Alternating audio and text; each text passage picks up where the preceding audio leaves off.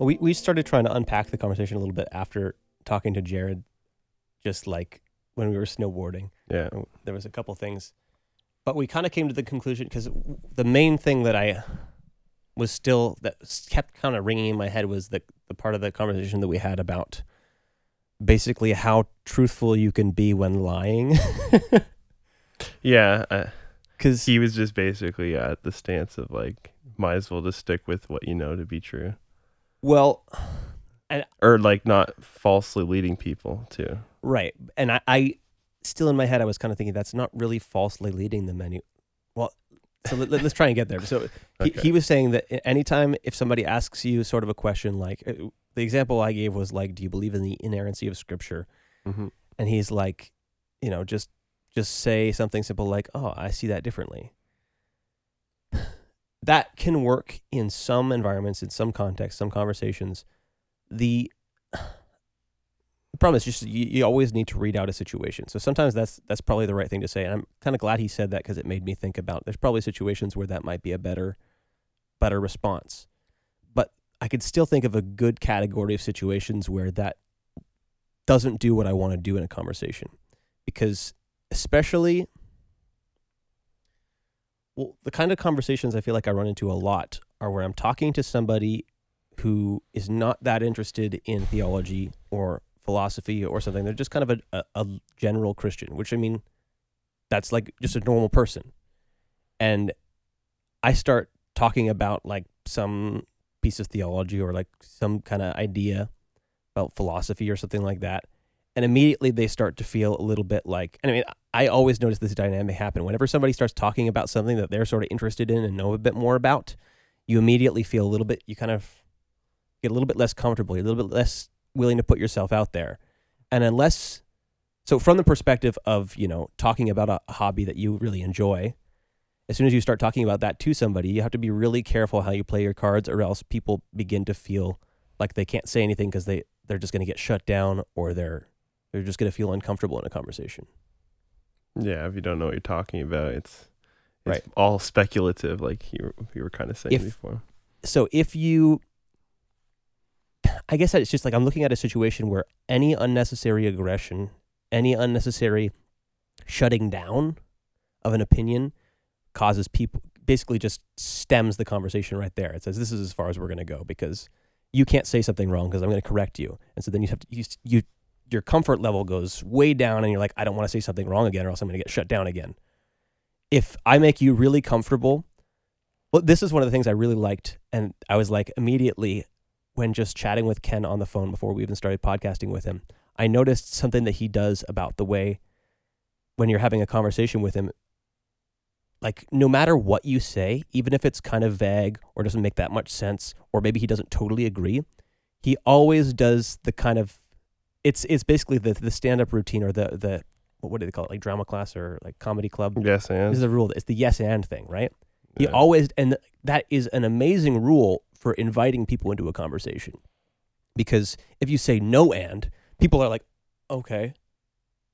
It's like you don't know, you're not building something together. You're not, and this is something I want to get into a little bit more, maybe tomorrow or whatever. We're going to get together and listening to these out in the order that I'm going to release them is going to be so confusing because the order that I talk about the conversation has no relation to the order they're being released. I think that's like comic books though. They like released and like you can't actually keep track of the storyline because anyways. Well, I noticed when he does lectures and he asks for feedback though, he'll be like, I might push back against this point a little bit. I kind of see it this way. Like he still does that thing. Yeah, so there's still totally space for that. I think it's also just about what point are you in your relationship with somebody? How many minutes have you spent talking with them? Because at the beginning of a conversation, I think it's literally that.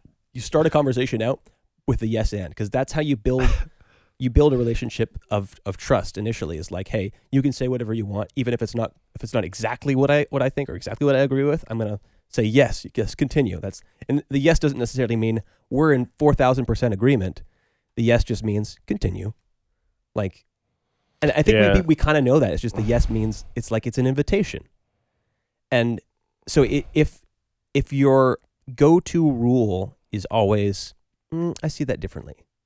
Even just getting that far into the sentence already feels like a shutdown and already makes me less less comfortable talking to you.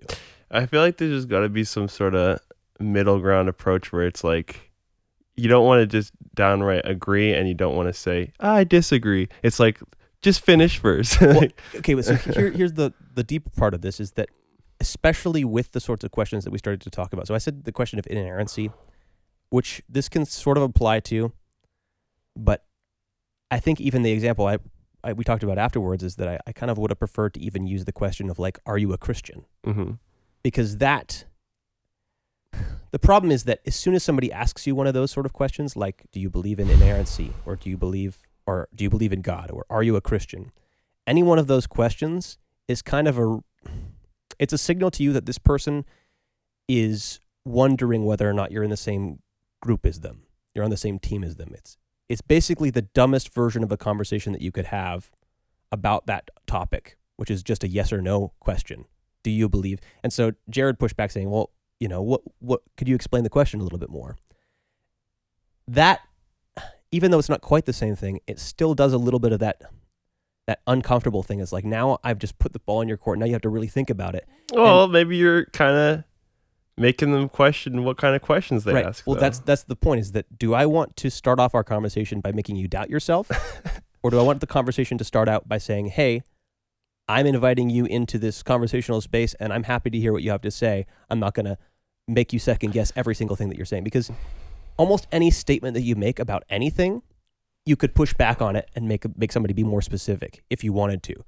The whole point of language is that it's a charged kind of iconic version of a much bigger idea. Even any words, it's like the definition of a word can be 5 or 6 different things, but then it's like a million different things depending on the context of what you're saying that word in. So it's like, if you want to make everybody be so specific about what they mean that no matter what they say, you say, well, what do you mean by that? It's kind of annoying. That's at least the face value of it. It's kind of annoying. But the broader thing you're accomplishing there is you're doing the opposite of being hospitable, which I think it's just not a good strategy for starting a conversation anyway. So at least that, if it's not, I don't think that's the role it should have if you're trying to like start a conversation. I don't think you should start it that way usually, or especially starting a relationship with somebody. But it's just also like kind of situational too, because some people, they're always used to, yeah, of course I'm a Christian, like we're all here at church, like, and then if you were saying, well, what do you mean by that? Like the fact that they're taken aback kind of might give them some sort of respect for you, or they appreciate that you're not willing to just. Yeah. Well, so like you can, and the problem is you're asking the question like, do you believe in inerrancy? Do you believe in God? Are you a Christian? Any one of those questions, I might answer in a certain way because, so like if somebody, especially if we do the question of, are you a Christian? Like, I'm going to say yes if you're a Christian. If you're not a Christian and you ask if I'm a Christian, I might give you a more detailed answer about what I mean by it. But like, especially if I know you're trying to get somewhere, you're trying to make a point, and I just derail the conversation and suddenly make it about that, mm-hmm. Well, it sounds like specifically the way you're talking about doing this conversation is more when you're first getting to know someone anyways, though, right? Right. So specifically that, but it's just like, where's the key? Because even with people that I know pretty well, or like I'm in the same community as, it's just, so for one thing, I just don't want to make them uncomfortable around me all the time. Feel like, I don't want to talk to Garrett. He's going to make me have to back up everything I say with a freaking pile of references. I don't want to make people feel like that they have to do that just to have a conversation with me, that they have to have such a thought out deep. It's like, you can make a statement just because you kind of think that, and that's fine. So I guess I like that, but maybe not all the time. Because like sometimes you have to feel out a conversation. That's the point. You got to read the meta question. Yeah, like sometimes when you're trying to do it and you got to work every step of the way, it's like, sure, that's valuable because then that gives you practice and you can understand how you get to that end. But especially with a question like inerrancy or are you a Christian or any one of these things, usually if somebody's asking that question, like I was saying before, is like that's a signal that they're basically asking a gatekeeping question. They're asking, if you say yes, then you're allowed to be, then we can continue this conversation. Yeah. So if I can, I just think that's a dumb question to ask. And so I don't want to engage it. I'd rather bypass that and try to, because if I say, no, I'm not a Christian or maybe I'm not a Christian in the sense that you would call a Christian, I either make them feel uncomfortable or I make them feel like, oh, we're not going to be friends, or like we're not going to continue this conversation because they already have a kind of an easy way to just dismiss me. If I can relate to them on a lower level than that question first, then we can circle back to that question and have a more interesting conversation about it. But if I start there that, hey, we're not even both Christians, at least not in their definition, or like it's like, so here's the funny thing about asking that question anyways, is that asking somebody if they're a Christian, I brought this up a bunch of times, the whole Jubilee thing, right? The 6 fake Christians or 6 Christians and 1 fake Christian. It's like, people don't really even know what it means to be a Christian, for one thing, but also saying that you're a Christian or saying that you're any particular identity doesn't necessarily mean that much, or doesn't matter that much when concerned with like whether or not you sort of actually are that, or even in terms of whether or not you actually believe that. Because confessing something, even, I guess there's really a Christian tradition associated with, confessing, that I believe Jesus Christ is Lord. There's something to that probably. Maybe I need to unpack it more. But the other side of it anyways is that just because you say you believe something, like that's just you saying something. You don't, like, belief is such a weird thing. It's like actually believing something doesn't stem just from a feeling, doesn't stem just from a reasonable, rational argument. Like I can rationally believe something, like think that it makes sense, but on another level not believe it. Mm-hmm. And it's like, so I don't even know what belief actually is anyways. So if somebody says, do you believe in God?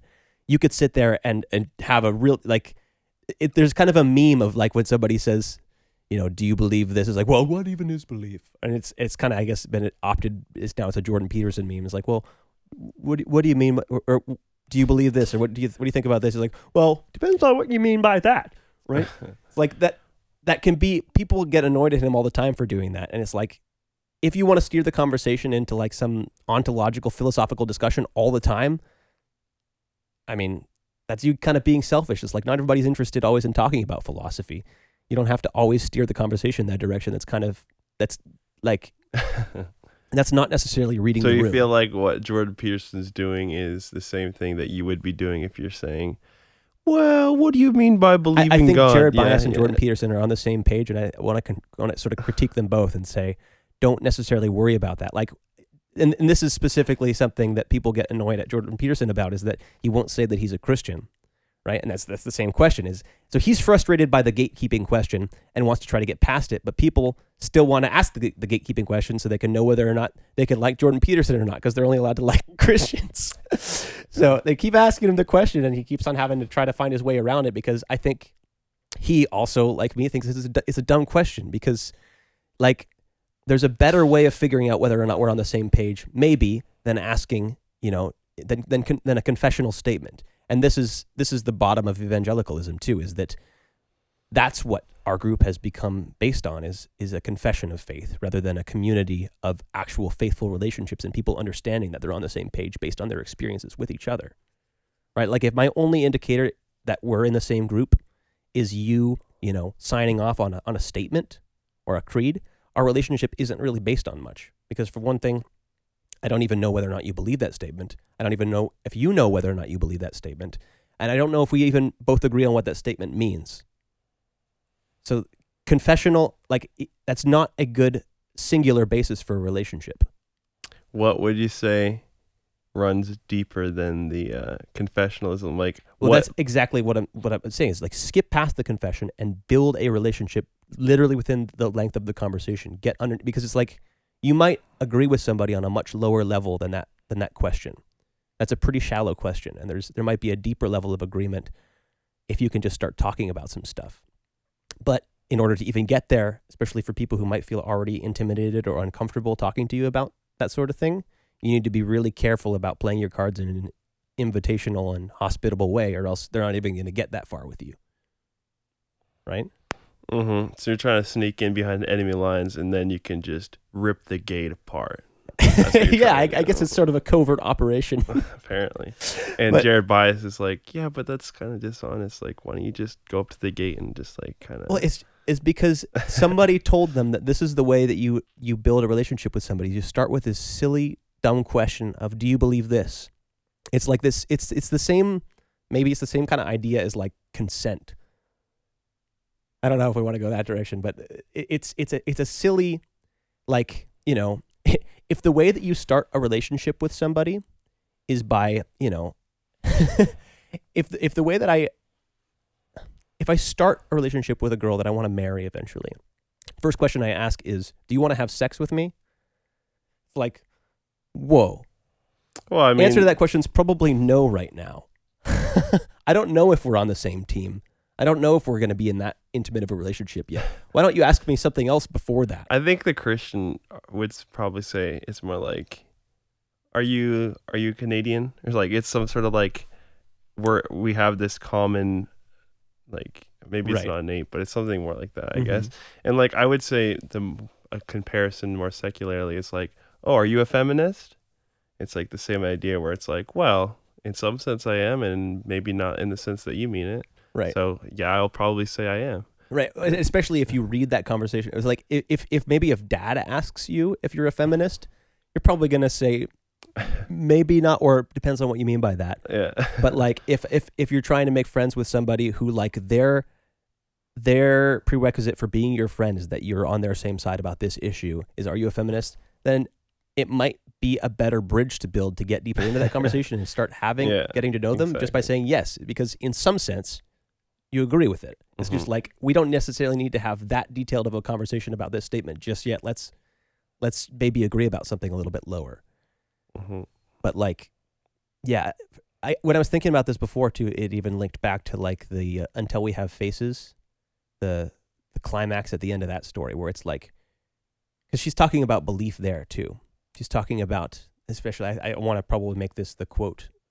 I was going to do this as one of the intros for one of the episodes. It's just that quote at the end where she's made her complaint against the gods, and then their answer is not to say anything because her complaint was the answer.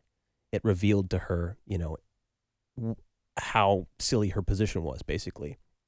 But I guess the climax of that little, she's processing, what their answer to her question was. She says, how are the gods to answer us until we've said what we mean? How are we even, how are we supposed to meet them face to face until we have faces? You can't have a really meaningful understanding of somebody until you've kind of got past the babbling. And I think these gatekeeping questions are sort of just the surface level babbling. It's like you haven't got to the core of your relationship or the core of what you want to relate on yet. This is just like just a silly question. Well, you think it's important to the core of what you believe, though. Like, if they're not a feminist, then how am I going to be able to make any of the arguments that I normally would about this subject, right? So it's like, okay, as long as we establish this gate and you're in, then we can. Right. Well, and that's if you think that you might be able to have a profitable conversation about, the word feminism, then maybe get into it. Yeah. But it's like, this is what I was trying to say before, is you have to sense that out, because some words are so charged, people just are not ready to have a conversation about them.